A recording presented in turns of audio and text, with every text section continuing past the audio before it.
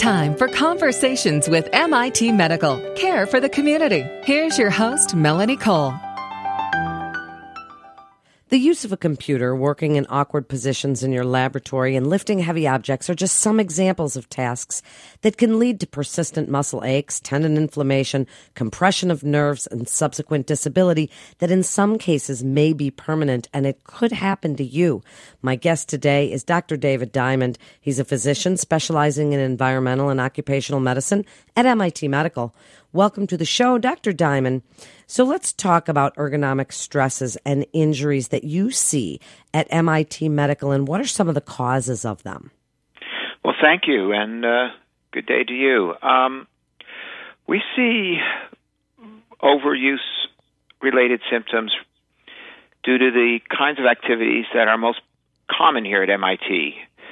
Needless to say, there's a lot of computer use and overuse, and so we'll see problems usually in the arms, hands, sometimes shoulder and neck related to computer use. But there are others here who do activities repetitively, forcefully, or awkwardly, which also can lead to such injuries. They include animal care technicians, dental hygienists, chemists, and other researchers, and, of course, the facilities workers, the groundskeepers, and the custodians. Well, and let's not forget it's a college campus, so there is phone use, and you and I even mentioned off air a little bit of text thumb, and so, I mean, there are these overuse injuries that you must be seeing a lot of. So, first of all, let's just get your first best bit of advice. If someone comes to you and they have pain in their thumbs or pain in their neck or pain in their forearms or elbow, what do you tell them to do as sort of a first line of defense? Well, I think you're making, and we'll make the assumption that they've made the connection between something they're doing and a symptom they're having. And usually that's true. Usually people will notice that their symptom is related and increased or developed when they started doing some new activity or increased the amount of that activity. So having made that connection, we sort of have the diagnosis. So the question is, what should they do? So the simple answer, and sometimes they'll get this from other people, they'll say, well, if it hurts you to do that, don't do it. To which the answer is, well, I have to do it. It's my research. It's my work. It's an essential function of what I do. So then we say, well, let's do it smarter. Let's do it smarter. So we have to look at four kind of factors around these overuse activities. And the first is what is the position that you're assuming when you're doing the activity? In other words, is it an awkward posture or grip or position that you're taking that requires more work to do the work that you need to do? So if the keyboard is too high or too low, or a monitor is too far away, or a pen is thin and slippery so you have to grip it tightly, or your lab bench is set up so you have to hold your arm and hand above your shoulder to complete a task, we say you have to change the position of what you're doing to reduce the force that is needed and ultimately the work that is the body has to do. Because if you reduce the work and keep within what the body's comfortable doing, it won't lead to those symptoms. The symptoms are kind of towards the end of a chain of events that occurs. Before people have pain or numbness, the muscles and the tendons have to be exhausted, and once they're exhausted, they start converting to a type of physiology which produces more byproducts and leads to swelling and increased warmth. And those then lead to stretching and pressure, which then lead to discomfort. So if you wait till the discomfort develops, you've already at the end of a process that you want to prevent further upstream. So we try to get people to work within what's comfortable for them by first adjusting the position, adjusting the work to fit the person, not the person to fit the work. And that's the first thing, and the thing that people think about first with ergonomics. Ergonomics is fitting work to people, not people to work. So they think about, I need a keyboard tray or a monitor for my screen or a special kind of mouse or I'm going to have something to hold my laptop in a way that positions the monitor better, or instead of holding my iPad in my hand, I'm going to prop it up on a stand, or do something where you're not holding an awkward position for long periods of time, which brings us to the second factor. The second factor is pacing. How long do you do an activity before you take a break? So people will sit at a computer basically hypnotized by their work for hours on end without taking a break unless they have to go to the bathroom and they get thirsty or fall asleep. And the body isn't designed to sit still for 2 or 3 hours holding a position and the hands being held over the keyboard. What we recommend is frequent, short breaks where you interrupt the activity of those muscles and tendons and allow them to take a breath. So frequent pauses is often a solution to many ergonomic issues. Even if you can't get an ideal position, if you take these short breaks where you go into a more neutral position and do a stretch and take a deep breath and close your eyes and look in the distance, put down the pen rather than hold it in the ready position, those sort of pacing breaks are very important to maintain what is more of a marathon than a sprint when it comes to these types of activities. So position and pacing are two of the factors. The third factor we emphasize is what we call technique, and that refers to how the person does the task. Are they hitting the keyboard very hard? Are they holding their hands in awkward positions? Are they gripping too tightly onto a device? So these are more subtle things that people can do that alter the way they do a task that reduces, again, the work of that task and the impact on the body. Some people will switch over and use voice systems. So instead of texting, many smartphones now, of course, you can speak to it and it goes voice to text. That certainly will reduce the repetitiveness of the use of the thumbs. And many people who are using PCs or laptops will similarly use voice systems as a way of reducing the keystrokes. So that can be helpful. The fourth thing, and this applies a lot to the office ergonomics, but to others as well, is what we call what exercise.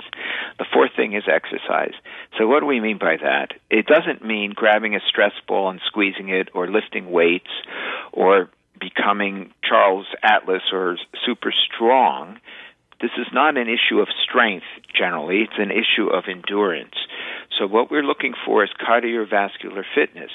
Many people here are not out doing exercise. They're in labs doing research and brain work, but not body work. And if they neglect their body, it's not able to sustain these activities very well. We find people do very well if they get out and do some aerobic exercise to get the blood flowing, to restore the tissues, to use the larger muscles and the posture muscles, and get some more resilience so that when they go and do their work, they're in a better position to sustain that work. Well, you mentioned at the beginning, Dr. Diamond, that's if they recognize the fact that these aches and pains are related to basic biomechanics of what they're doing. So what do you want them to know? What symptoms should really be red flags that they would say, okay, yeah, this is what this is. It's not just some little problem that I'm having, but it is actually from a repetitive stress injury, something chronic that I'm doing. Mm-hmm. So one of the most common symptoms is discomfort or pain. It starts as a mild ache, which might get better at the end of the day or after the weekend. But then if it's sustained and increases in the course of the week or in the course of several days' activity, and of course, and you're not giving yourself periods of rest in between, then it begins to accumulate. And it becomes cumulative, which is one of the names for these disorders, cumulative stress disorder. So discomfort leading on to pain is certainly one symptom. And again, in those muscles, tendons, joints that are being used in the activity. The next kind of symptom is numbness, tingling, or kind of nerve symptoms. And this comes from pressure that is put on nerves during certain awkward positions or static positions. And that's often described as tingling. Often in computer users, it's in the fourth and fifth digit of the hand, but it could be at the thumb, it could be in the shoulder, it can be referred from the neck. This tingling is often a sign that you have a ergonomically related condition. Those are the principal ones. Weakness comes late and often is not one of the symptoms. But when there's enough pain, people then begin to stop using muscles, and they will note some decreased strength. And we often will see that their grip strength is diminished, mostly because it causes pain to squeeze tightly. It's really great information. It's so important to hear because so many people now, as you say, at MIT Medical and at MIT, they're doing brain work, so they're not necessarily thinking of some of this. While we need them to do that brain work because this is world-class work, we also need to keep them healthy while they're doing it. So what other services are available through MIT Medical's Employee Health, Occupational, and Environmental Medicine Service? So we work very much in conjunction with our colleagues across campus to have a multimodal, multi-specialty kind of approach to this.